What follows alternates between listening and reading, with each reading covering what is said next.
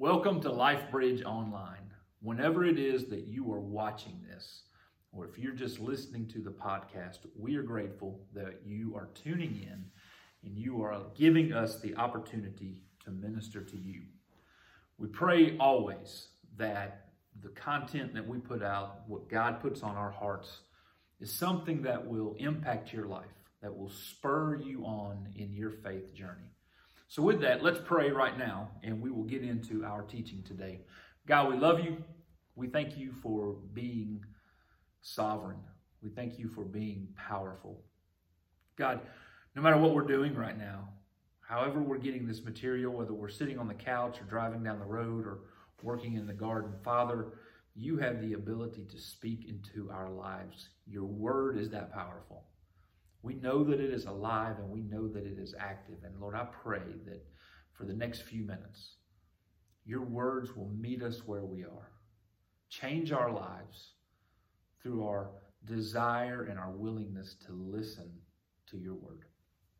We love you. We ask these things in your Son's name. Amen. Well, right out of the gate, if you have your Bibles, turn with me to the book of Acts, chapter 1. There's some dialogue that was going to help us set the stage for the rest of our talk.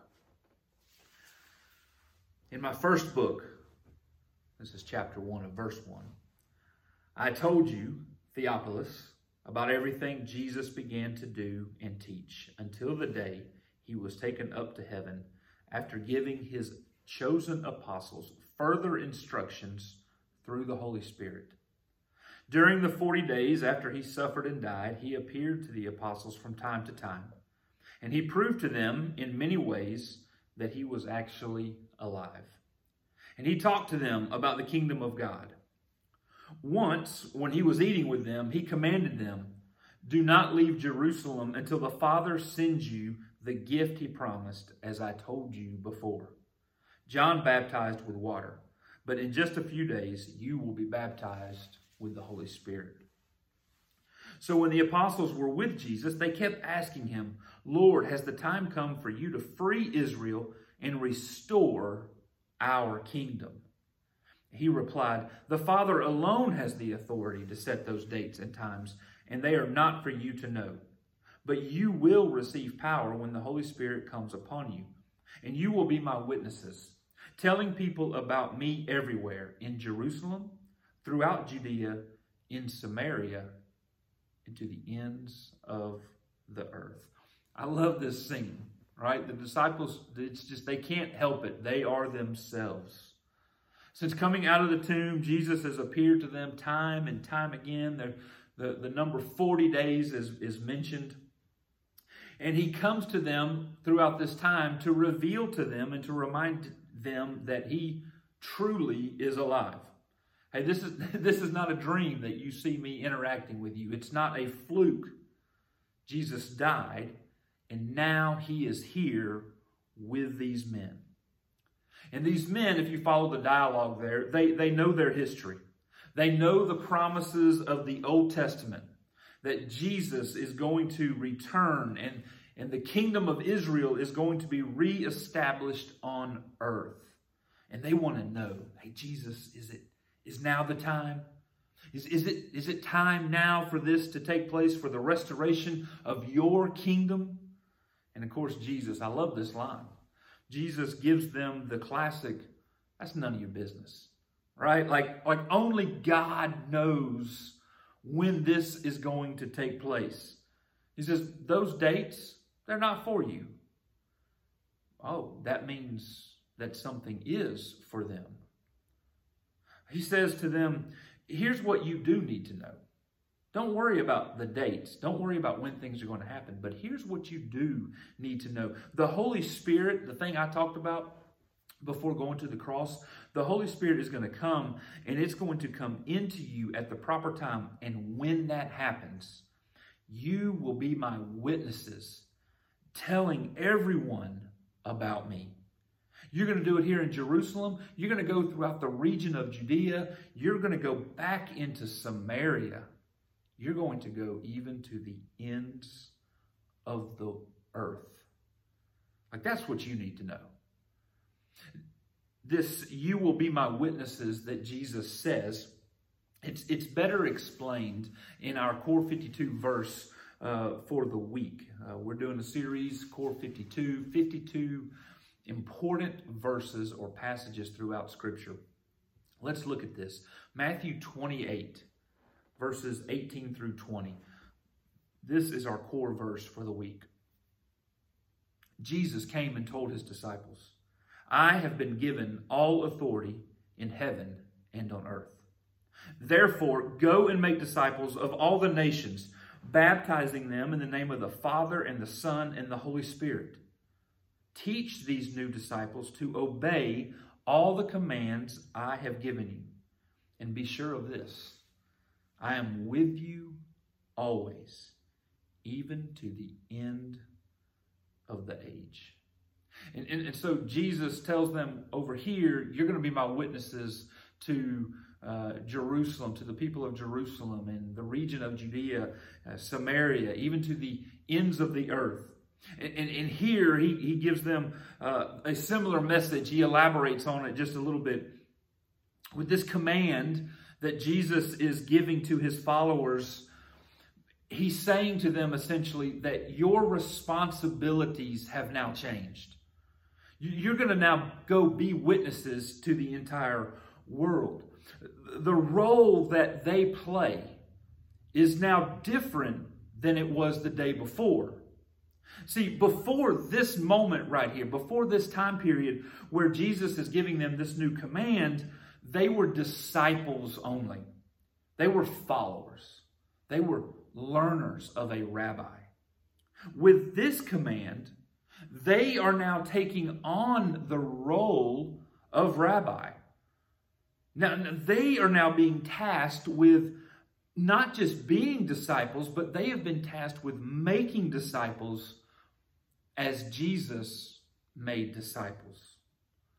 Their role in what Jesus has them has now changed.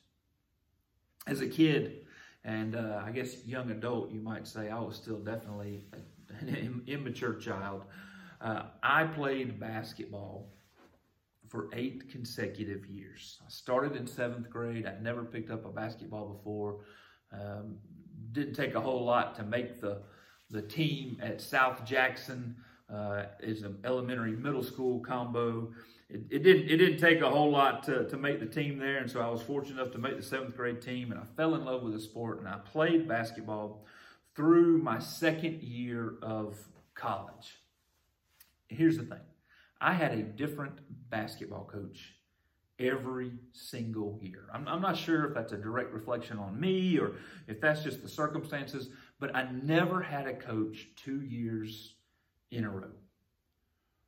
You know, they say about sports that sports will teach you life lessons, and I've certainly learned a lot of lessons playing sports.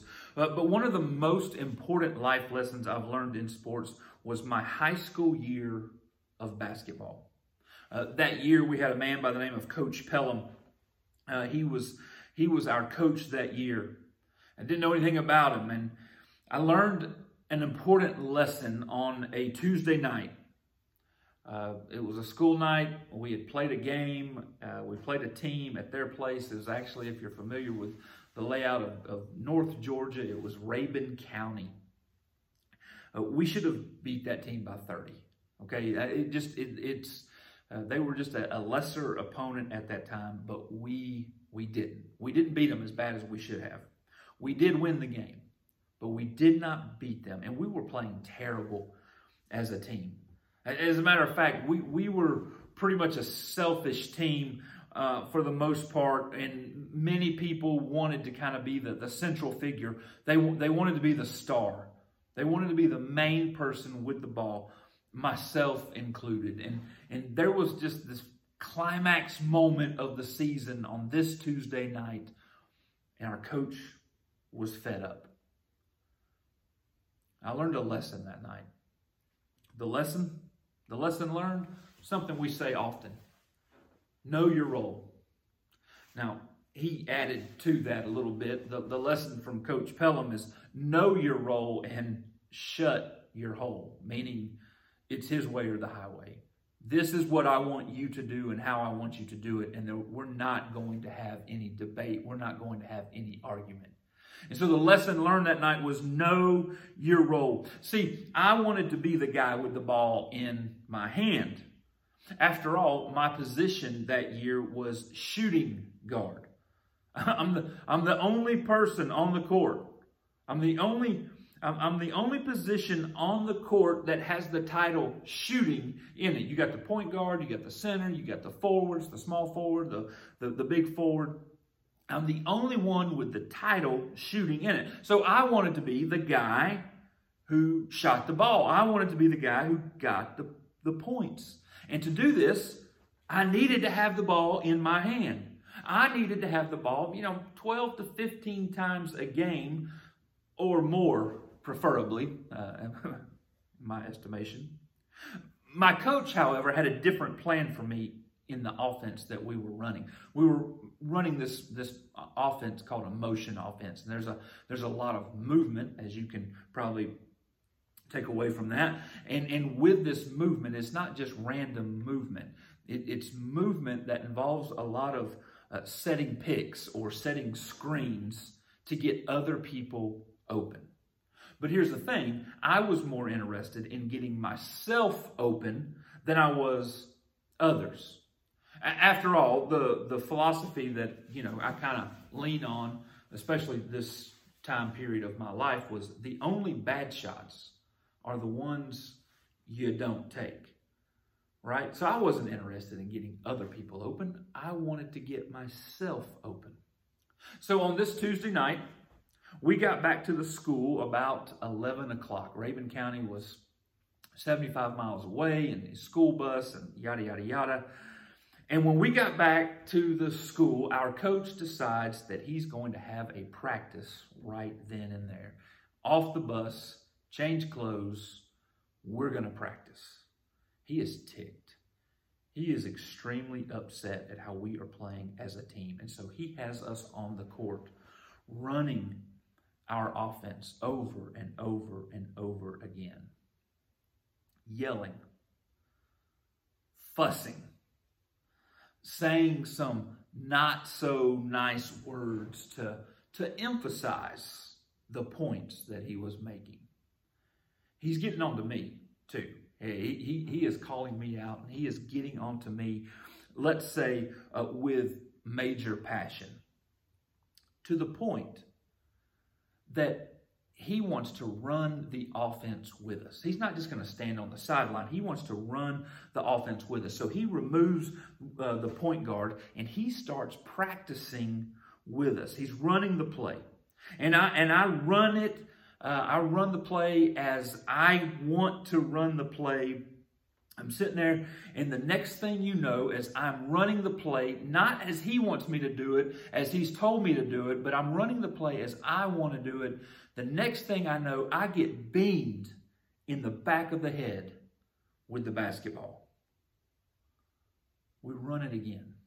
We run the play one more time. And a second time, I get beamed in the back of the head with the basketball. See, here's the thing about setting a pick or setting a screen in basketball. After you come up and you set the screen, you get in position, you set the screen, the guy that you're helping out, your teammate that you're trying to get open, he comes off. You have to offer your body. You're going to get hit in this process of setting the screen. But when you set the screen, the next thing you're to do as the screen setter is to roll in a way that rolls towards the basket.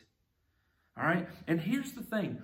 Most of the time, if done correctly, the person who sets the screen, who sets the pick, and then rolls to the basket will be wide open. And they will have the opportunity to score. And so after being beamed in the head the second time, my coach comes and he gets in my face and he tells me very straightforward, we're going to do this again. And this time, I want you to roll to the basket like I've taught you.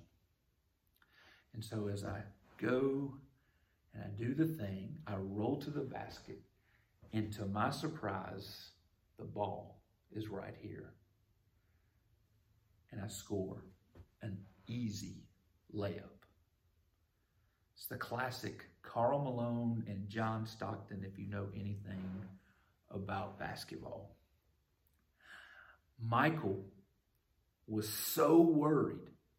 I was so worried about what I wanted my role to be on the team that I was missing the bigger picture of how the coach was wanting to use me on this team. On the team, and it doesn't matter what sport it is, you have to know your role.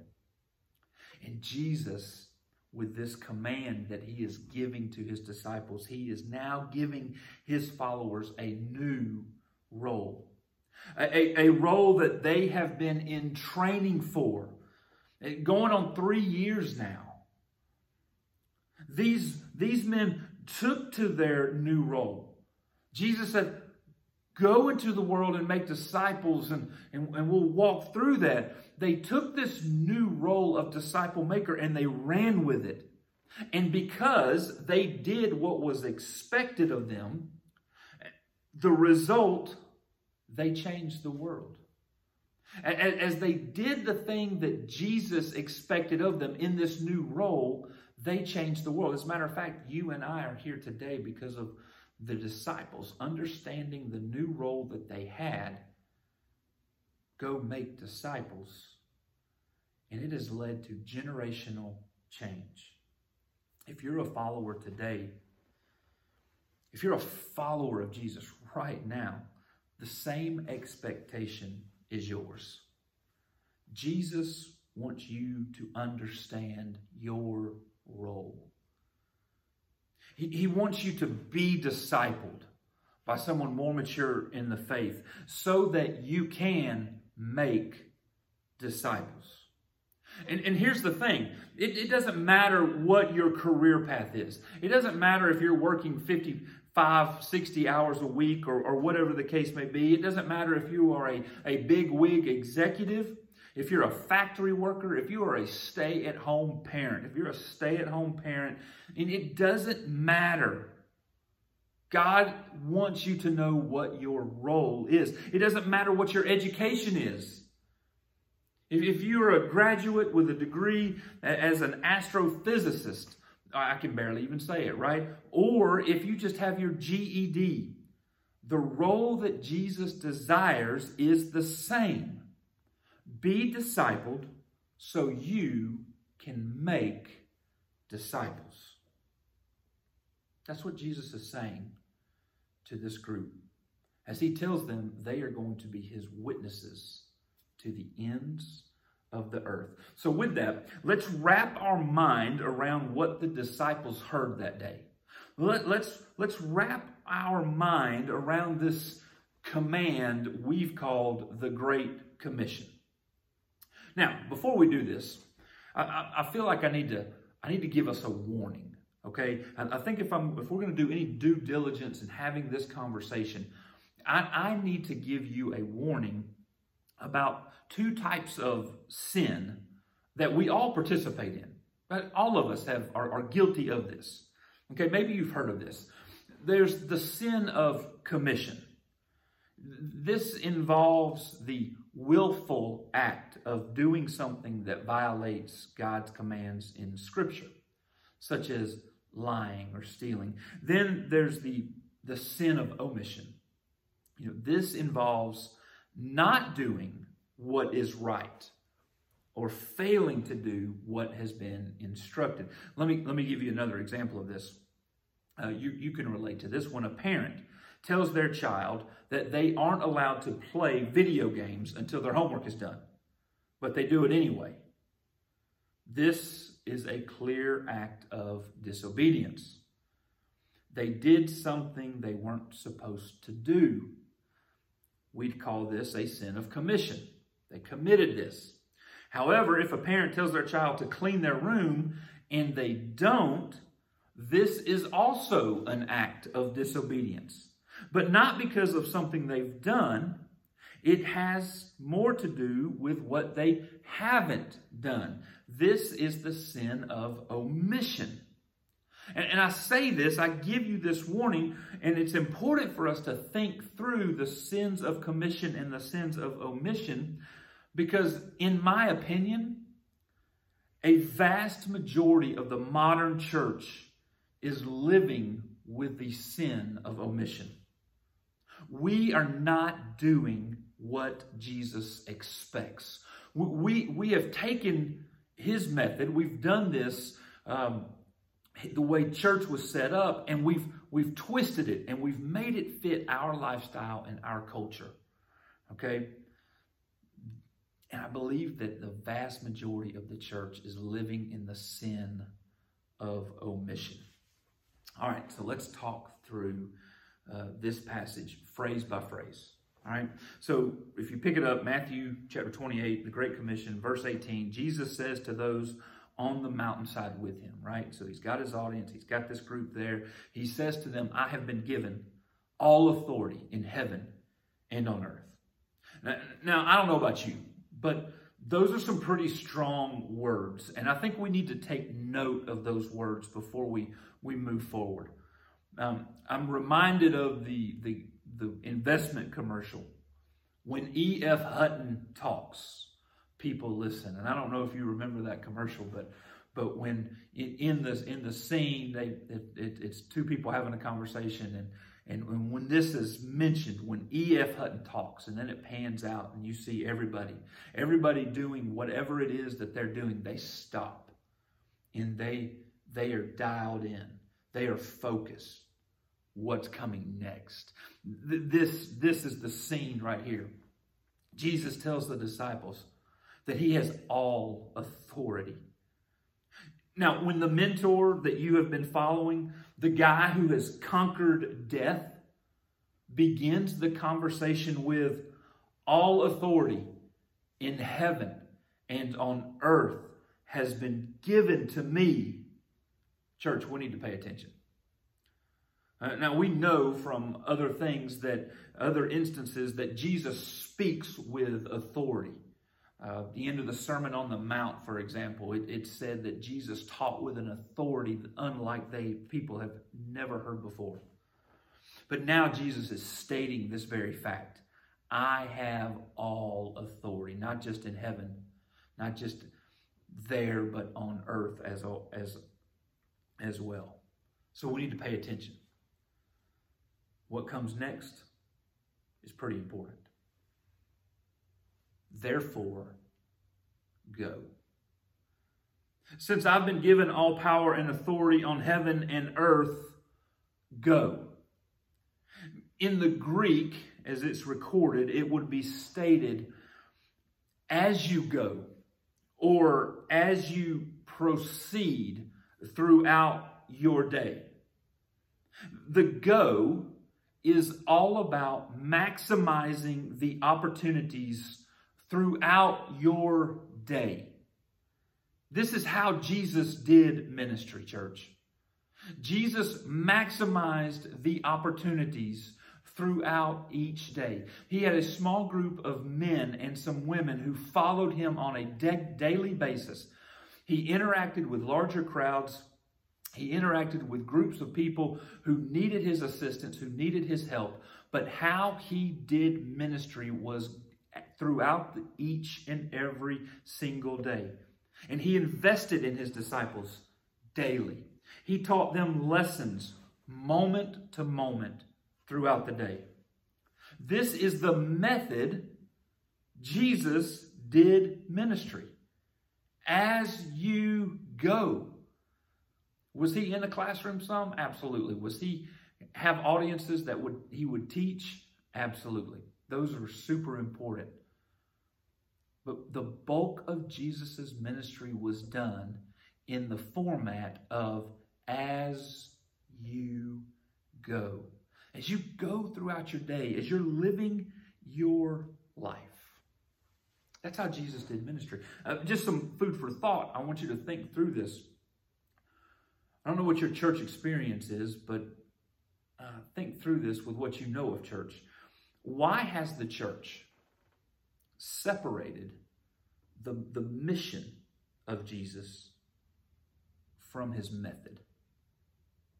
Think through that. Mark Moore says this in our Core 52 essay. The world is not our responsibility, but God's.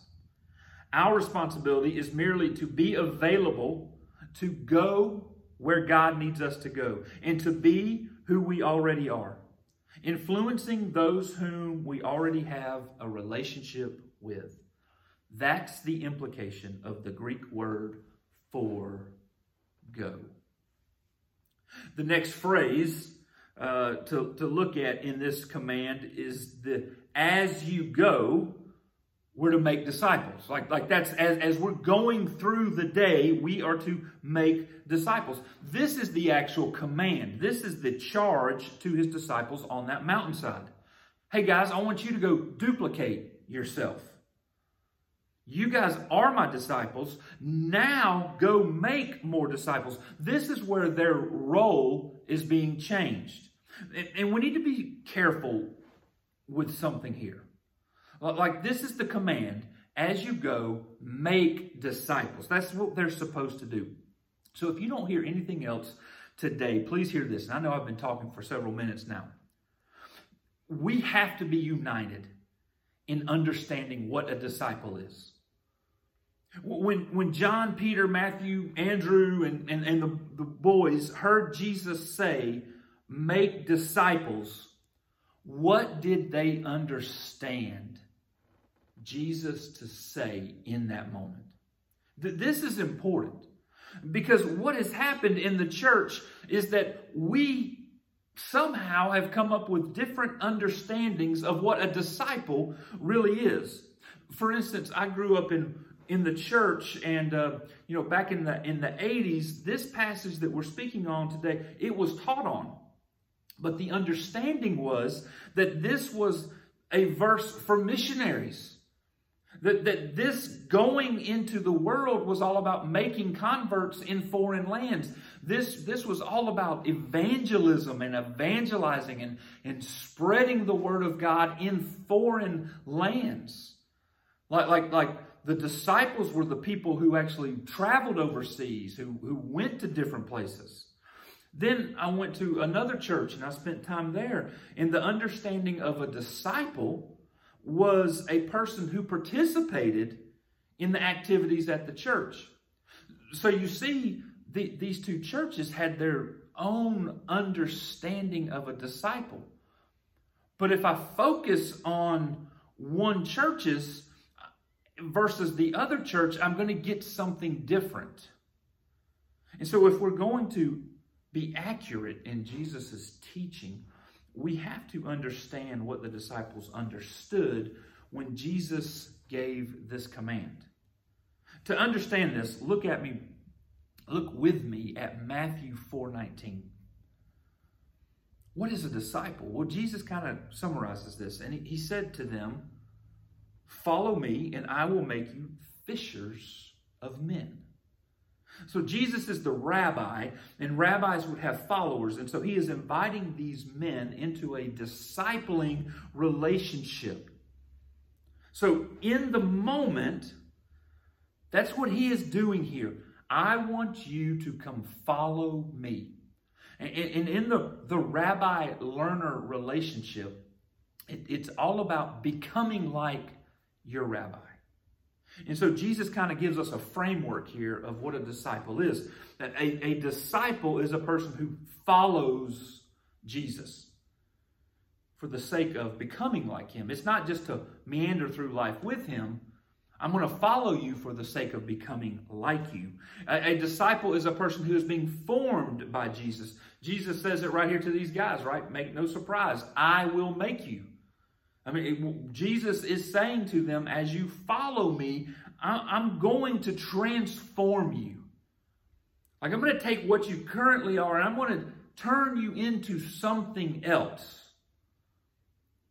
And so the last part of what this verse says about what a disciple is A disciple is a person who fulfills the mission of Jesus. Hey, right now you guys are a bunch of fishermen, but I will turn you into fishers of men.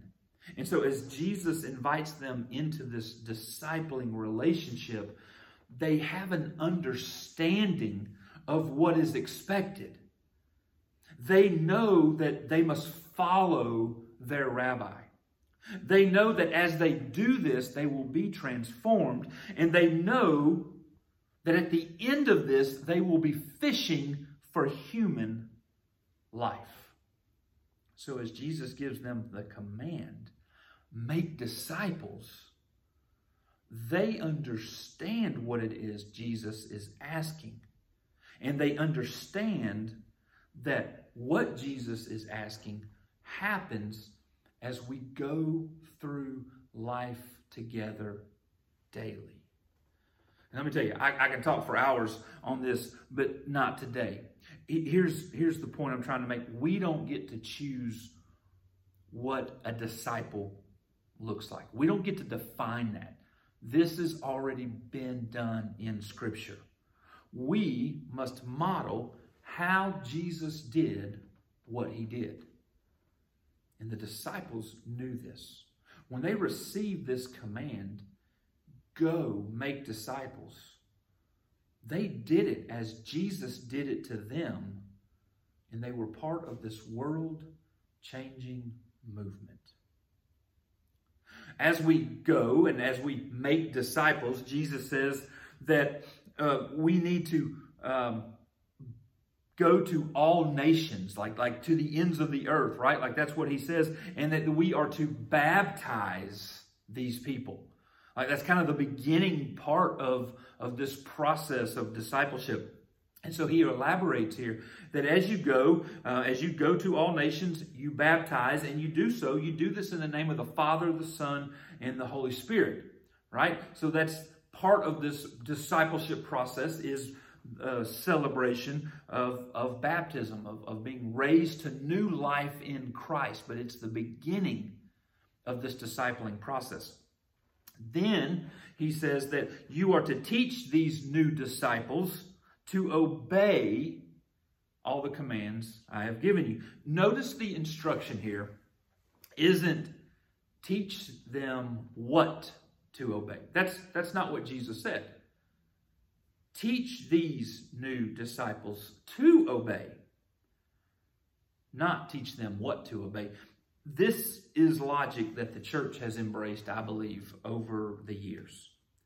We have spent countless hours in classes, in Sunday schools, and in sanctuaries, from the pulpit, conferences, teaching people what they are to obey.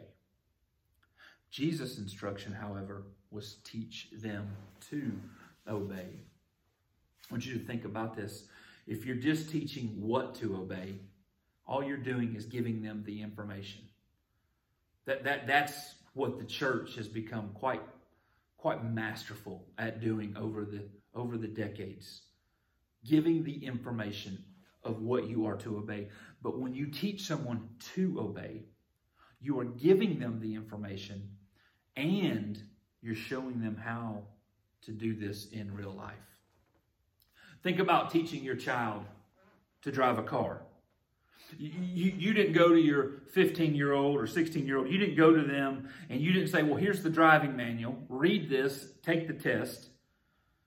Once you pass the test, here's the keys. Go drive. I mean, you didn't do that, at least if you're in your right mind, right? No, you gave them the manual. You hopefully sat down with them. You quizzed them yourselves. They take the test to prove that they have the knowledge. But then you didn't just throw them the car keys and say, go have fun. Be careful. No, you rode with them. You correct mistakes when they are happening. You know, when they're driving out of control, when they're, not at 10 and 2, when they're speeding or when they're braking hard, when they're rolling through stop signs, you correct the behavior in the moment as you are going with them. You ride with them and you help them to develop healthy driving habits. And then you turn them loose. You turn them loose to drive to school. You turn them loose to go to the grocery store, to run that errand. And then, as they show that they're capable, as they show that they're able to do these things, then you eventually turn them loose. They're driving to see grandparents in other states. You teach them to obey the commands I have given you. That's what Jesus tells his disciples. Don't just give them the information, but show them how to live this out in life. Show them how to be patient with those who might be testy. Show them how to be gracious. Show them how to be kind. Then Jesus wraps up this moment with them by saying something that hopefully provides a little comfort, hopefully some encouragement. He says this, I am with you always, even to the ends of the age. You know, here's the thing about this command. Jesus isn't turning his disciples loose to do this on their own. You know, I mean, part of the last thing Jesus prayed before going to the cross, you can find it in John chapter 17, was for those who would go out into the world to be my witnesses. He prayed for their protection. He prayed for God's guidance and the guidance of the Holy Spirit in their lives. Even before this command, Jesus is praying that this very thing is going to happen. Jesus is not going to turn us loose on our own, church, to go and make disciples. Mark Moore says this, because this is God's mission and our co-mission, he's fully prepared to be fully present. Jesus himself will continue to be with us through the Holy Spirit, who will guide, guide, and provide the wisdom, power, and opportunities. Jesus says to his disciples, I've invited you to be my follower. I've taught you. I've trained you. And now I'm sending you.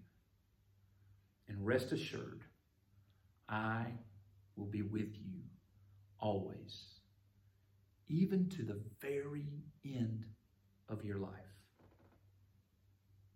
So that's the great commission. So what about you today? What is your step of faith? What is your next step in this journey that you are on in your relationship with the Lord? Do you trust Jesus enough to say one of two things? Jesus, I need to be discipled as you disciple people. Or is your step to say, I need to trust Jesus and start discipling as he did? There's a lot here. We've talked for almost 40 minutes and we could teach on this for hours. But the Great Commission is really this simple. Walk with people daily as you walk with Jesus daily. Before long, they'll meet each other. Church, this Great Commission was not just for those on the mountainside, but it's for you and I today. May we not live with the sin of omission.